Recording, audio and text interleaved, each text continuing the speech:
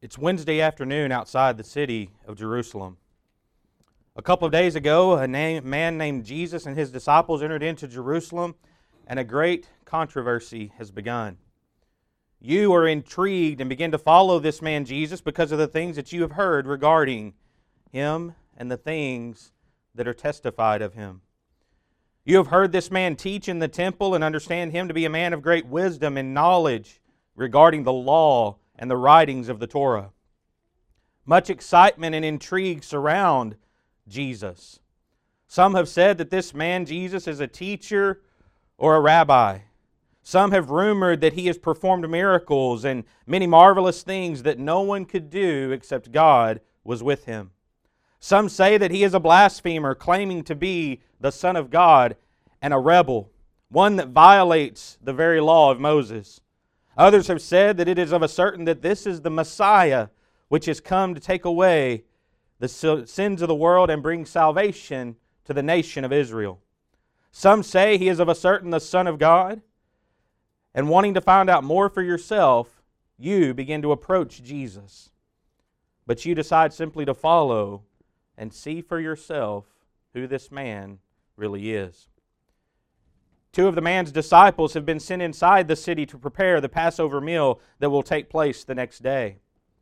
It's now Thursday after sundown. Now the day being Thursday at the time of the Passover, you see this man and his disciples heading toward a home where the Passover feast has been prepared in an upper room. The command to eat the Passover lamb immediately after sundown is about to be fulfilled by Jesus and his disciples. You see Jesus and the 12 enter into the upper room where the feast had been prepared the previous day by Peter and John. During the Passover meal, something else happens, and one of his disciples, whose name is Judas, leaves the feast and runs by you, headed toward the temple. As you wait in the street, awaiting the next moves of Jesus. The night continues on, and Jesus and his 11 disciples now come down from the upper room where they had partaken of that Passover. There's an emotional strain upon the face of Jesus as they begin to depart outside of the city. They're heading east of Jerusalem across the Kidron Valley toward the place called the Mount of Olives. You are aware that this had been a favorite place of Jesus when in or around Jerusalem. It was on this mount earlier in the week that he sat with his disciples and told them about the upcoming destruction of Jerusalem. The journey from the upper room in the western section of Jerusalem to this Mount of Olives took approximately 30 minutes. You begin to join yourself on their journey to Gethsemane. Jesus continues teaching as they walk together. Thomas, one of the 12, asked Jesus how they are to know the way and where it was that Jesus was going. Jesus saith unto him, I am the way, the truth, and the life, and no man cometh unto the Father but by me. If you had known me, you should have known my Father also, and from henceforth you know him and have seen him. You begin to wonder, what does this teaching mean? Could this really be the one that was prophesied of? The Messiah, the Savior, the great restorer. Hundreds of questions swirl in your mind as you consider these words of Jesus. Jesus continues teaching and speaking to his disciples. He speaks of such things as a Holy Spirit that he would send to comfort them, predictions of his own death and his resurrection. His speech and conversation strike you of someone that's borderline insane. You begin to simply walk away, but there's still a twinge of curiosity within your heart. And because of that remaining curiosity and the questions that you have, you ponder these things. What if he truly is who he is claiming to be? You decide to stay and continue your observations. You've now reached the Mount of Olives, also known as that Garden of Gethsemane. In the middle of the night, you begin to wonder, what is it that Jesus is doing at this late hour with his disciples in this garden? And you notice him giving them instruction. Jesus commands them, sit ye here while I shall pray. After giving them instructions, you notice Jesus and 3 of the disciples journey a little farther into that garden. From a distance, you notice Jesus now leaves those three and continues his walk alone. You notice also that his disciples who had begun praying have now fallen asleep.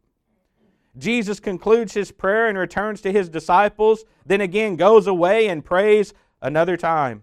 After his second prayer, Jesus comes once again to his sleeping disciples and returns a final time to pray to his Father. And you faintly hear these words through the darkness. Father, if thou be willing, remove this cup from me. Nevertheless, not my will, but thine be done.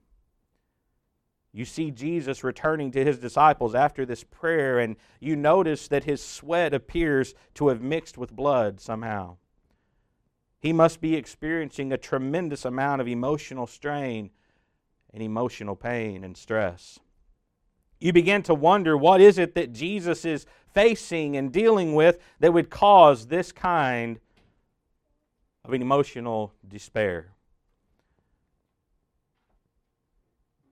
His sweat was, as it were, great drops of blood falling down to the ground. It's interesting that St. Luke, the physician, is the only one to mention this. Every trick imaginable has been used by modern scholars to explain away this description, apparently under the mistaken impression that this just doesn't happen. A great deal of effort could have been saved had the doubters consulted the medical literature on the topic. Though very rare, the phenomenon of hematidrosis, or bloody sweat, is well documented. Under great emotional stress of the kind that our Lord must have been suffering, tiny capillaries in the sweat glands can break, thus mixing blood with sweat. This process might well have produced marked weakness and possible shock. As you consider the blood dripping as sweat from his forehead, he rejoins his disciples in the garden. Now the attention shifts to what looks like a mob of men rushing toward the place where Jesus and his followers had gathered. You notice that the mob consists of religious leaders from Jerusalem, armed Roman authorities, and they are being led by a man whose name was Judas, who had been one of the 12 that had celebrated that Passover earlier with Jesus. Now you're confused and ask within yourself, why is Judas escorting an armed mob to a place where Jesus had simply come to pray? Judas approaches Jesus. They have an exchange of words, and you see Judas kiss the cheek of Jesus. You hear Jesus ask who it is that they are seeking. The reply is Jesus of Nazareth. Jesus answers, I am He. When Jesus spoke these words, the men attempting to take Him captive fall away to the ground with no apparent force against them. Jesus was still in control. There's something special about Him. As one of the servants of the high priest approached to take Jesus into custody, you see one of the disciples, whose name is Peter, draw out a sword and swing for the head of that servant. The man's ear is severed from his body and it falls to the earth, and Jesus quickly instructs that disciple Peter to put away his sword. Jesus reaches down to the ground for the man's ear and places it back on the head of Malchus, and he is healed. This you had never seen before. You again think to yourself that Jesus is not just another man. Maybe He is who He says He is. Maybe He is the Messiah. Maybe He is the Savior.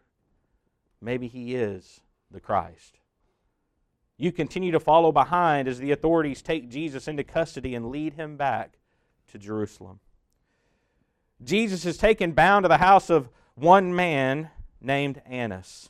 Annas was the father-in-law of the high priest Caiaphas. You can hear inside the house as Annas begins to question Jesus about His disciples and His teachings. Jesus answered, I spake openly to the world. I ever taught in the synagogue and in the temple, whither the Jews always resort. And in secret have I said nothing. Why askest thou me? Ask them which heard me what I have said unto them. Behold, they know what I said. And when he had thus spoken, one of the officers stood by, struck Jesus with the palm of his hand, saying, Answerest thou the high priest so? Jesus answered him, If I have spoken evil, bear witness of the evil. But if well, why do you smite me? Now Annas had sent him bound unto Caiaphas, the high priest. After the arrest in the middle of the night, Jesus was next brought before the Sanhedrin and Caiaphas, the high priest. It is here that the first physical trauma is inflicted. A soldier strikes Jesus across the face for remaining silent when questioned by Caiaphas. The palace guards then blindfold him and mockingly taunt him to identify them as each one would pass by, spat upon him, and struck him in the face. You notice that this session and trial was a mockery. Nothing was to be accomplished at the house of Annas. Jesus refused to be part of such a charade and was removed and now stands before the high priest. As you continue to closely follow Jesus through the night, which seemingly never ends, it's now turned to early morning, and you're outside the palace of the high priest. There you notice a couple of the disciples that had accompanied Jesus the night as well. One of the disciples is asked by a girl at the door if he was this man's follower. You hear Peter reply, I am not. A little later, you notice the same disciple warming himself by the fire, and again he is questioned on his relationship with this man, Jesus. And again, Peter denies any knowledge of Jesus. And he continues to warm himself by that fire. At this time, Jesus has been taken inside the palace to be questioned. Then you notice Peter by the gate. Another girl passes and sees him and says for sure that you had been with Jesus of Nazareth. This time, Peter not only denies the accusation, but began to curse and to swear that he didn't know that man. As Peter denies Christ for this the third time, in the distance you hear the crowing of a rooster. Immediately you look upon Peter and notice that Jesus in the upper chamber has looked down, and Peter begins to weep bitterly. Jesus seems to be facing a great trial, but for what and why? More questions swirl in your mind now as the early morning hours pass on. Jesus is led from one place to another. You attempt to stay close to the crowd that's following and watching these events unfold. In these early morning hours as day is breaking, Jesus is led to the Sanhedrin Council to stand trial before the highest judicial tribunal of the Jewish people. As the council assembles and begins to question Jesus, you overhear the exchange of words. And as soon as it was day, the elders of the people and the chief priests and the scribes came together and led him into their council, saying, Art thou the Christ? Tell us. And he said unto them, If I tell you, you will not believe. And if I also ask you, you will not answer me, nor let me go. Hereafter shall the Son of Man sit on the right hand of the power of God. Then said they all, Art thou the Son of God? And he said unto them, Ye say that I am. And they said, What need we any further witness? For we ourselves have heard from his own mouth. Jesus seems to have just spoken blasphemous words. And he deserves to be punished for what he is saying. You wonder again, as you consider the things that you've seen with your own eyes, is Jesus mad? Is he insane? Or is he the Son of God? See, after this, Jesus is taken immediately to the palace of the Roman governor whose name was Pilate. Pilate questions the men delivering Jesus as to what crimes Jesus had committed. When not convinced by their answers, Pilate instructs the Jews to take Jesus and judge and punish him by their own laws. Immediately, the Jews propose another charge against Jesus, claiming that Jesus opposed the paying of taxes to Caesar and that he himself claims to be a king. Pilate could not ignore these charges and now is forced to personally investigate this matter. You ask, why do these Jews hate Jesus so much? After a short conversation with Jesus, Pilate returns to the Jewish leaders and reveals that there is no charge or accusation that he can see that is valid to hold against Jesus. The Jews then put forth another accusation that Jesus has caused an uproar all over Judea and had begun that in Galilee. Pilate responds by asking, "Is Jesus a Galilean?" When he learned that Jesus was, he realized that Jesus was actually under the jurisdiction and authority of Herod. Jesus was taken now to stand before Herod. You follow the parade of soldiers who accompany Jesus to stand before Herod, and you continue to observe this trial. Herod had heard of Jesus and was anxious, apparently, to see Jesus perform some miraculous deed and keep him entertained.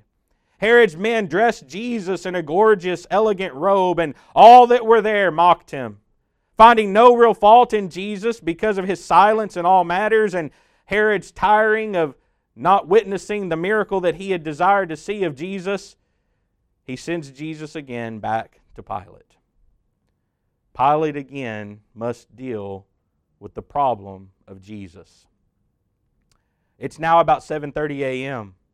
It's been a long night. You begin to imagine the stress and the strain that Jesus must be feeling. He must be exhausted, you think to yourself. Pilate attempts one final time to release Jesus, for he can find no fault or reason to punish him. And Pilate, as was the custom, was willing to release unto them a prisoner of their choosing. He gives them the option of a known rebel and criminal named Barabbas. And this man, Jesus. Without hesitation, they request the release of Barabbas. This answer confounds your mind. You see, the deeds and the crimes of Barabbas are well known. But what has Jesus done to deserve what he's experiencing? Suddenly you find yourself engulfed in a large multitude of people gathered outside of Pilate's palace, and Pilate appears and asks the multitude who they would that he should release unto them. The crowd, being stirred up by the chief priests and elders, began chanting, "Release Barabbas! Release Barabbas! Release Barabbas!" And you can't believe what you're hearing. Pilate then questions, "What will you have me to do with Jesus?" And the crowd cries out, "Crucify him! Crucify him! Crucify him!" Such hate and disdain for an innocent man. Pilate again reasons and questions them on what evil has this man Jesus done. They get louder and louder and cry out, "Crucify him! Crucify him! Crucify him!" They even go to the point to accept the responsibility for his death and punishment. Then answered all the people and said, "Be his blood be on us and on our children." The sentence has been handed down. Jesus would be executed. The method that would be utilized was that of crucifixion. You had seen many people executed in this manner.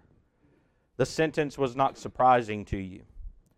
Other questions arise in your mind that if this man is the Son of God, why is he allowing this to happen? Why would God allow this to happen? Surely Jesus will be spared. Confusion reigns in your weary mind as you see Jesus taken within the fortress where the physical torture would begin, as it so often did with the scourging of the criminals before they are taken and crucified on their crosses. You've witnessed a scourging before, and you realize that many criminals never make it to their cross because of the severity of the beating that the professional soldiers put on those who have been sentenced to die. The soldier's job was to inflict the maximum amount of pain and suffering up until the point of death and then stop. You realize the horrible suffering that Jesus is about to endure, and you ask yourself, for what purpose? See, preparations for the scourging were carried out when the prisoner was stripped of his clothing and his hands were tied to a post above his head. It's doubtful that the Romans would have made any attempt to follow the Jewish law or custom in this matter, but the Jews did have an ancient law prohibiting more than 40 lashes. The Roman legionnaire steps forward with a flagrum in his hand. This is a short whip consisting of several heavy leather thongs with 2 small balls of lead attached near the ends of each. The heavy whip is brought down with full force again and again and again across Jesus' shoulders, back, and legs. At first, the thongs cut through the skin only. Then, as the blows continue, they cut deeper and deeper into the subcutaneous tissues. This produces an oozing of blood from the capillaries and the veins of the skin, and finally spurting arterial bleeding from the vessels in the underlying muscle tissue. The small balls of lead first produce large, deep bruises, which are then broken open by subsequent blows. Finally, the skin of the back is hanging in long ribbons, and the entire area is an unrecognizable mass of torn, bleeding flesh. When it's determined by the centurion in charge that the prisoner is near death, the beating ceases. The half-fainting Jesus is then untied and allowed to slump to the stone pavement below, wet and soaked in his own blood. The Roman soldiers see a great joke in this provincial Jew claiming to be a king. So they throw a robe across his shredded back and across his shoulders. They place a stick in his right hand for a scepter. They still need a crown to make their travesty complete. Flexible branches covered with long thorns, commonly used to bundle firewood, are plaited into the shape of a crown, and this is pressed in to his scalp. Again, there is copious bleeding, the scalp being one of the most vascular areas of the human body. After mocking him and striking him across the face, the soldiers take the stick from his hand and strike him across the head, driving the thorns deeper and deeper into his scalp. Finally, they tire their sadistic sport and they tear the robe from his back. The robe already having adhered to clots of blood and serum in the wounds, and its removal causes excruciating pain, just as in the careless removal of a surgical bandage.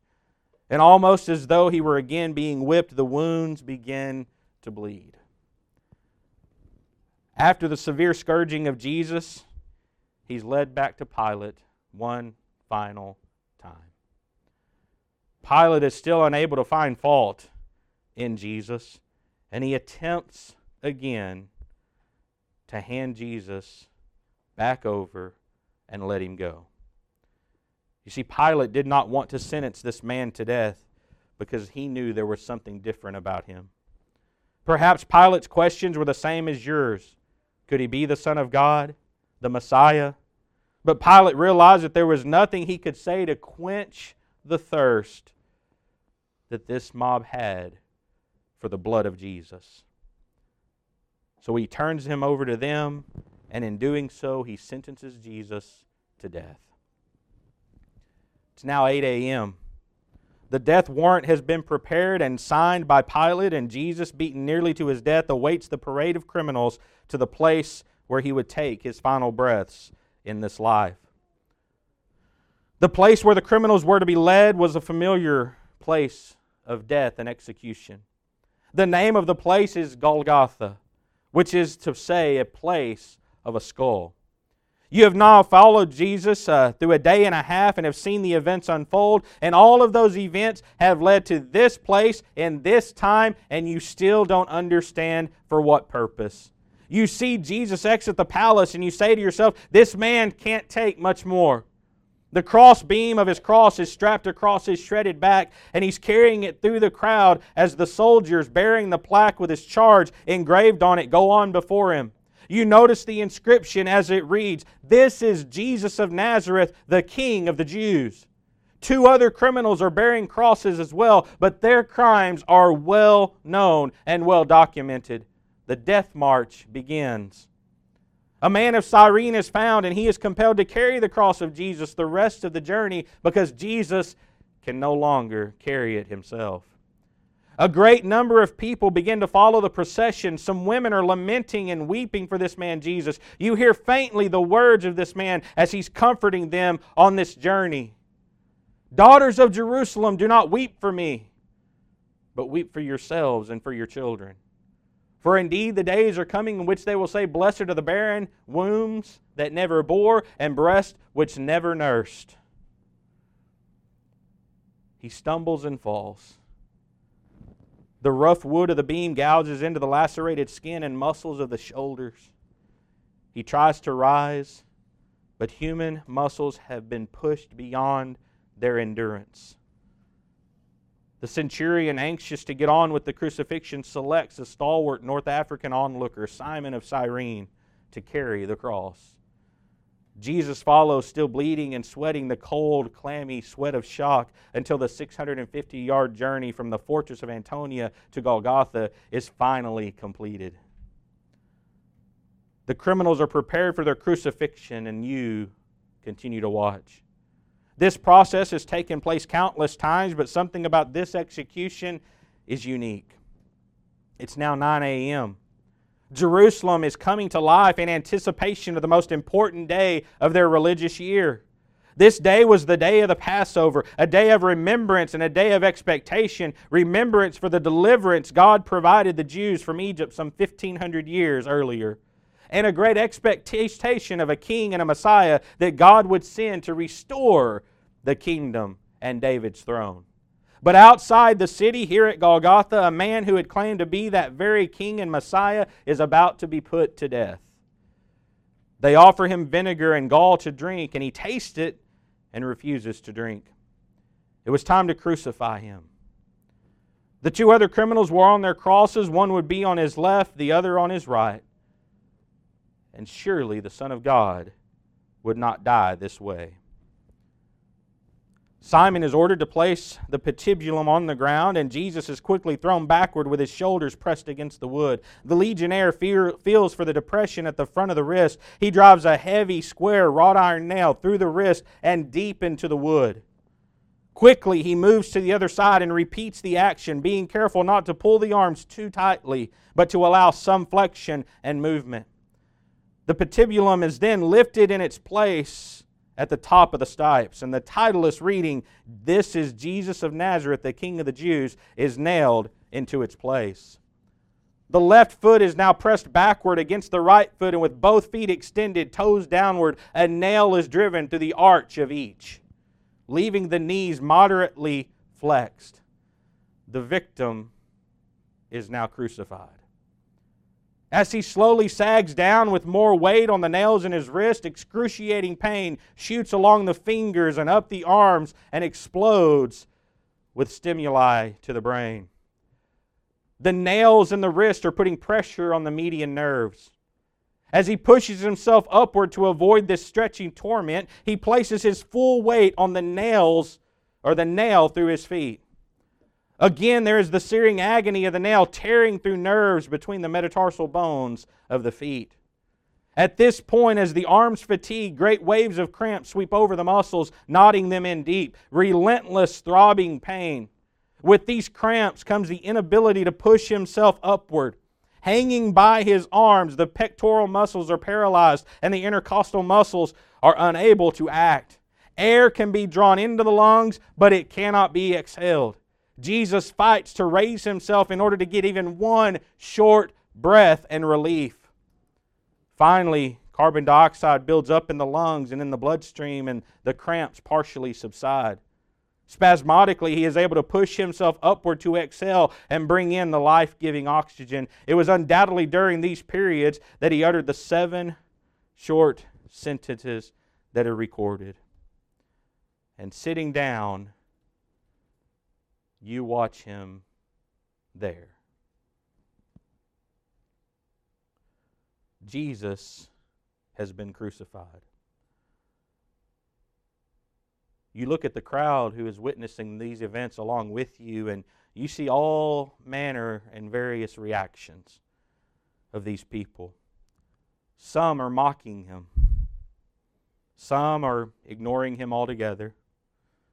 Some are weeping and mourning over his imminent death.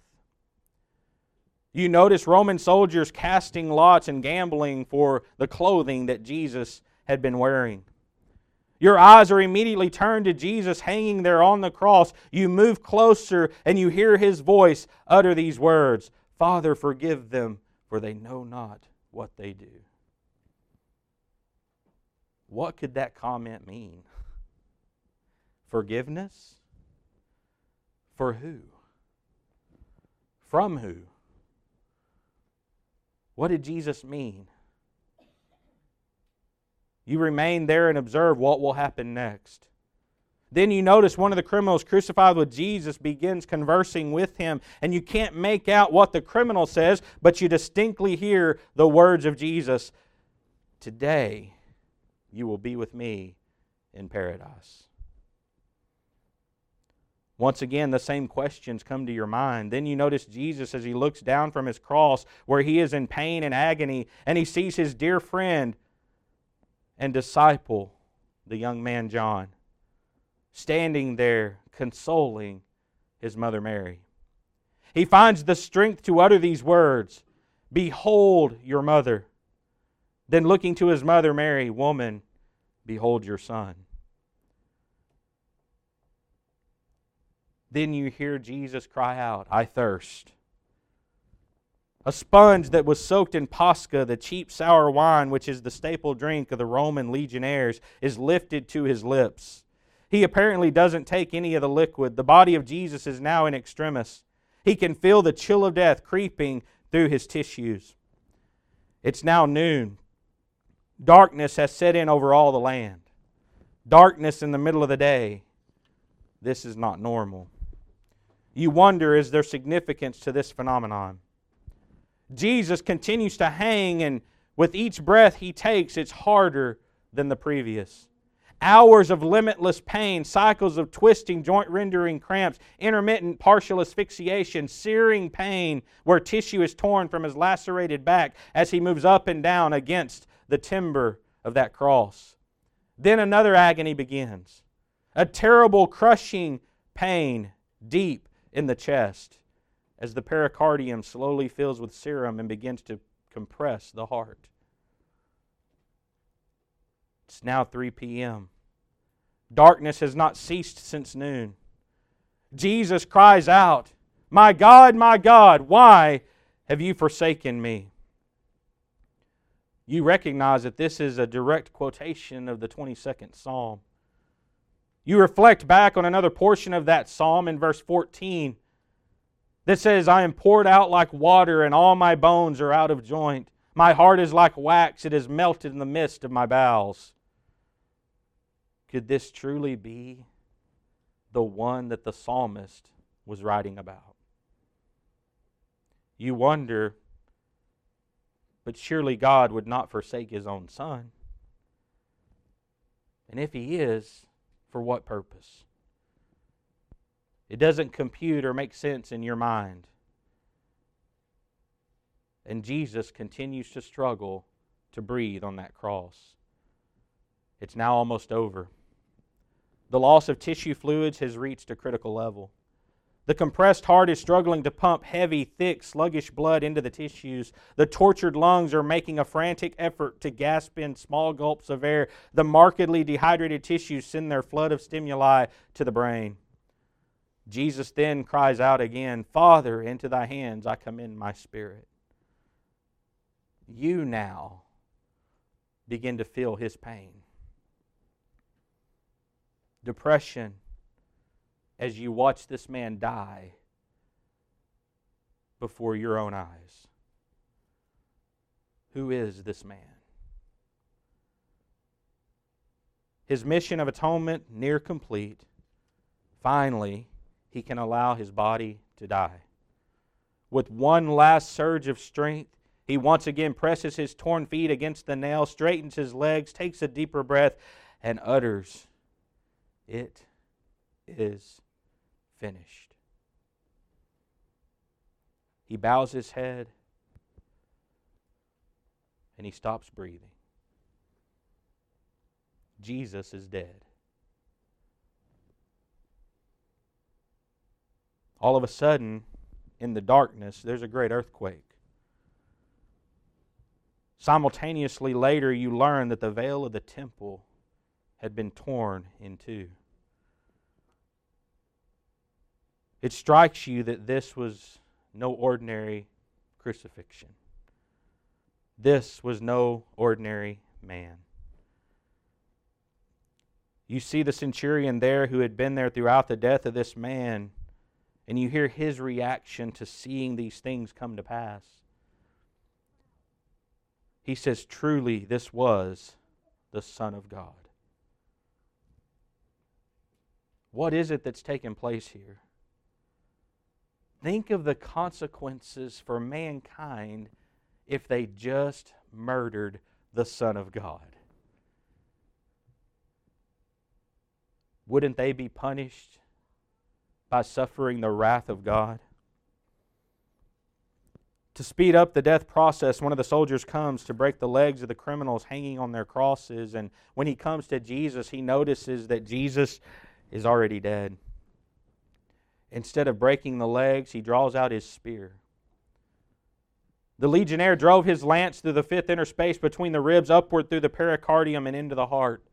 The 34th verse of the 19th chapter of the Gospel of John records, and immediately there came out blood and water. That is to say, there was an escape of water fluid from the sac surrounding the heart. Not aware of it at the time, you had just witnessed the single greatest event in the history of the world. Many questions still linger in your weary mind as to the truth about Jesus. The fact remains that Jesus is dead, hanging on a cross as you gaze upon Him. What kind of God would allow His Son to suffer this way? Was Jesus just another man? What about all the signs and spectacular things that you had witnessed over the last 2 days of journeying with Jesus?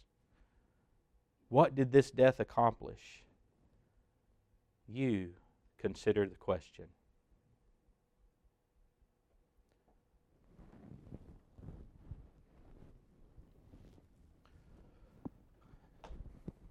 We weren't there. We didn't get to see it with our own eyes. But our heart should be broken this morning. Understanding the reality that all those things that we just talked about and studied from God's Word, Jesus suffered. And we need to understand He suffered those things because of us.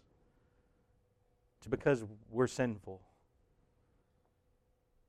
And because we're sinful, that caused a great separation between us and our Creator.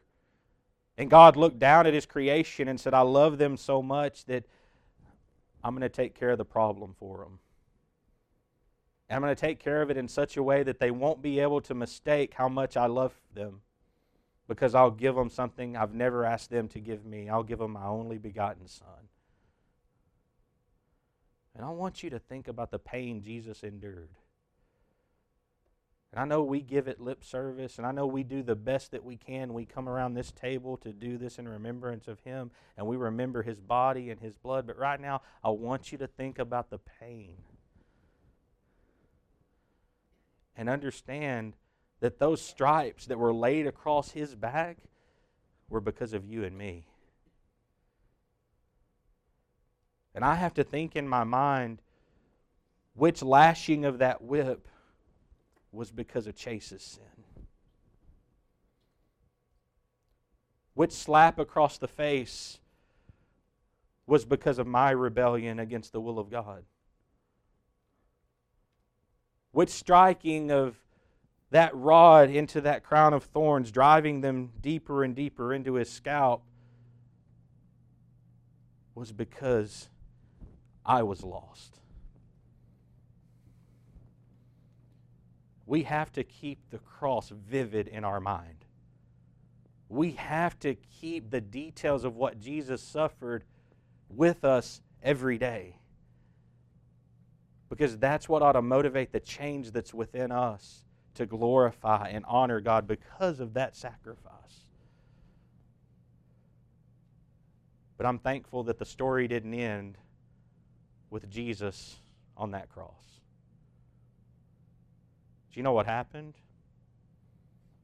They took his body down. A body that had given everything that it could give. A body that was worn out. A body that had borne the brunt of the wrath of God is taken down from that cross. And in John chapter 19, beginning in verse 38, John's record says, after this, Joseph of Arimathea, being a disciple of Jesus, but secretly for fear of the Jews, asked Pilate that he might take away the body of Jesus. And Pilate gave him permission. So he came and took the body of Jesus. And Nicodemus, who at first came to Jesus by night, also came, bringing a mixture of myrrh, aloes, and 100 pounds. About 100 pounds. Then they took the body of Jesus and bound it in the strips of linen with the spices, as the custom of the Jews is to bury. Now in the place where he was crucified there was a garden, and in the garden a new tomb, in which no one had yet been laid. So there they laid Jesus because of the Jews' preparation day, for the tomb was nearby. They took the dead body of Jesus soaked in blood. They wrapped it. They took it to the tomb. And they put him inside.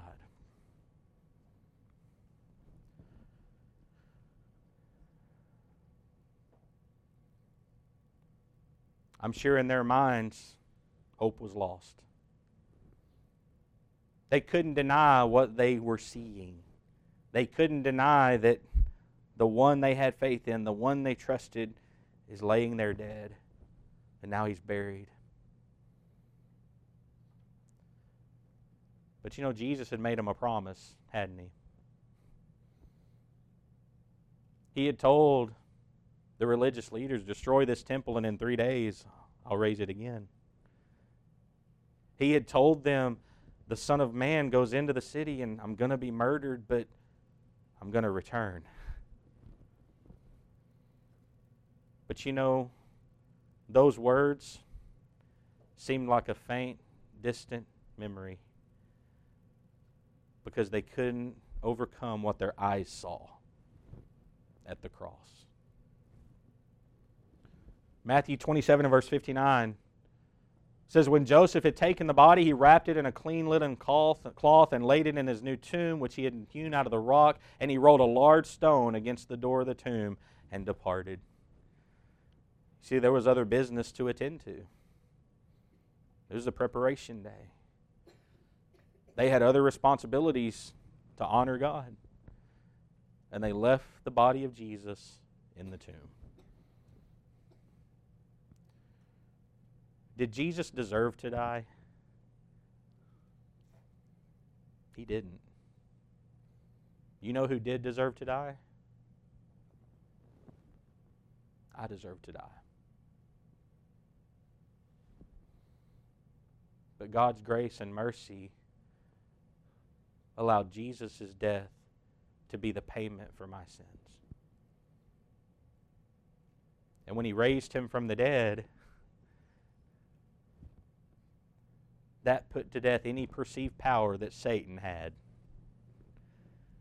Because you know the only power that Satan had was the fear of death. He didn't even have death. It was just the perception that he did and people's fear of that. And when Jesus came out of the grave alive, it forever put away that thought and accusation, and Jesus had the keys. And Jesus had all authority.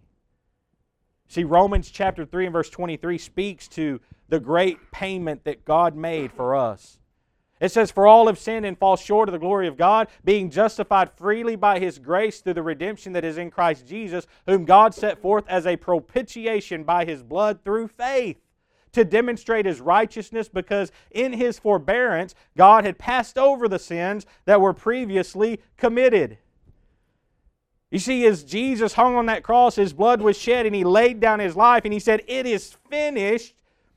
It was all sufficient to take care of the problem of sin and the debt that our sin had incurred. And God said, "This is a sufficient payment, and my people, my creation, all mankind can now be justified because of what my Son has done for them."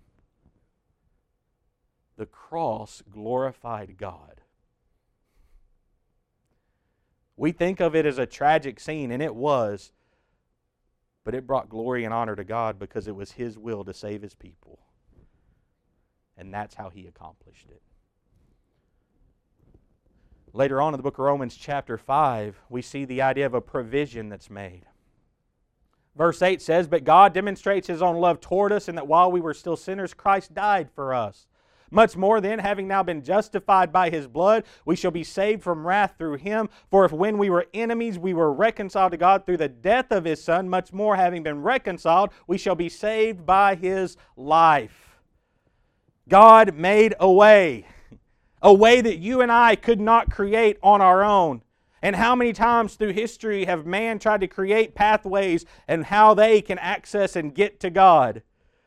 And every time man fails, because Jesus made that proclamation that we started our study with this morning: "I am the way, the truth, and the life, and no man cometh unto the Father but by me." Jesus is the door.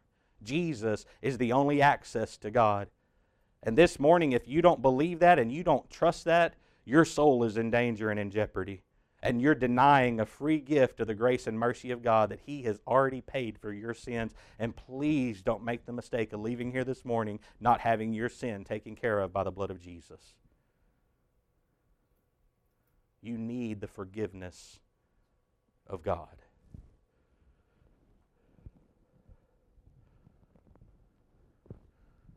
You see, Jesus came by water and blood. 1 John 5 and verse 4 says, "For whatever is born of God overcomes the world, and this is the victory that has overcome the world, our faith. Who is he who overcomes the world but he who believes that Jesus is the Son of God? This is He who came by water and blood." Jesus Christ, not only by water, but by water and blood. And it is the Spirit who bears witness, because the Spirit is truth. Think about this for a second. Jesus came by what? Water and blood. The blood's easy to identify, isn't it? What was the blood? It was the blood He shed in His death on the cross. The beating that caused the blood to begin to flow. The crown of thorns in His scalp that caused that bleeding. As the soldier comes and pierces His side, what comes out? Blood and water. But how is it that Jesus came by water? It's because Jesus submitted to baptism to fulfill all righteousness. And it was when He came by baptism that He began that earthly ministry of going and preaching to repent, for the kingdom of heaven is at hand. You know, that really makes sense when we go back to the discussion that Jesus had with Nicodemus in John chapter 3. He said, "Except a man be born again, he cannot see the kingdom of God. Except a man be born of the water and the Spirit, he shall not." And Nicodemus said, "What? Can a man enter the second time into his mother's womb and be born?" And what we have to understand is that rebirth for you and I is a single rebirth. And there's only one thing that the New Testament teaches where water and blood come together to perform a birth. And this morning, it's not if we pray to God. It's not if we go out and we do good deeds and we're good people and we're good neighbors. I want to tell you, the blood and the water meet in one place, and that's in baptism. The New Testament clearly teaches that it's through a burial with Christ in which we come in contact with His death.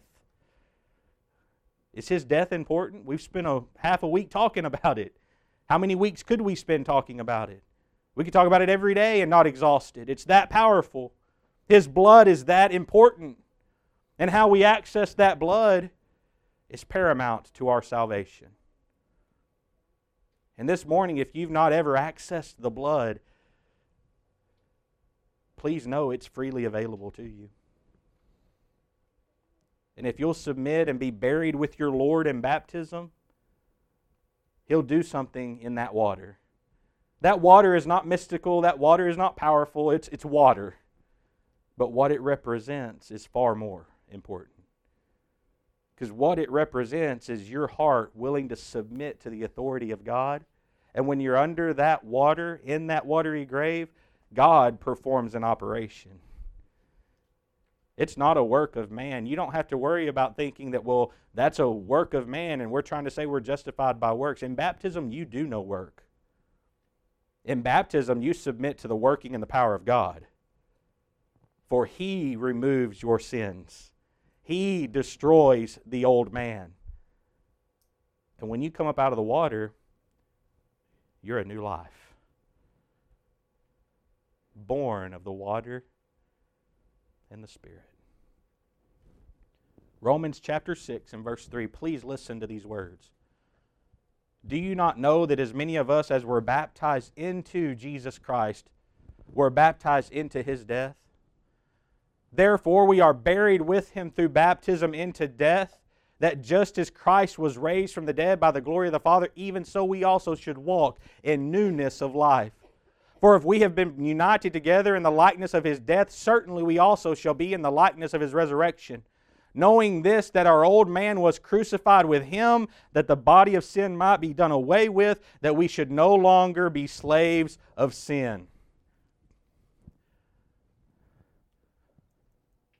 This morning, you need to be baptized for the remission of your sins, not because it's a doctrine of the churches of Christ.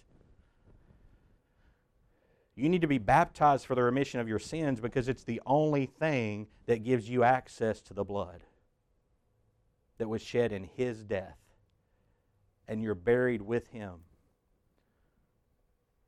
Jesus' body died, they put it in a tomb, and 3 days later, He came forth from the grave alive and victorious, right? You know, when we're baptized, we go down into the water, we're buried. God performs that miraculous work of separating us from our sins, and we arise to walk in newness of life. It's a perfect picture. It's a perfect image of what God did with Jesus.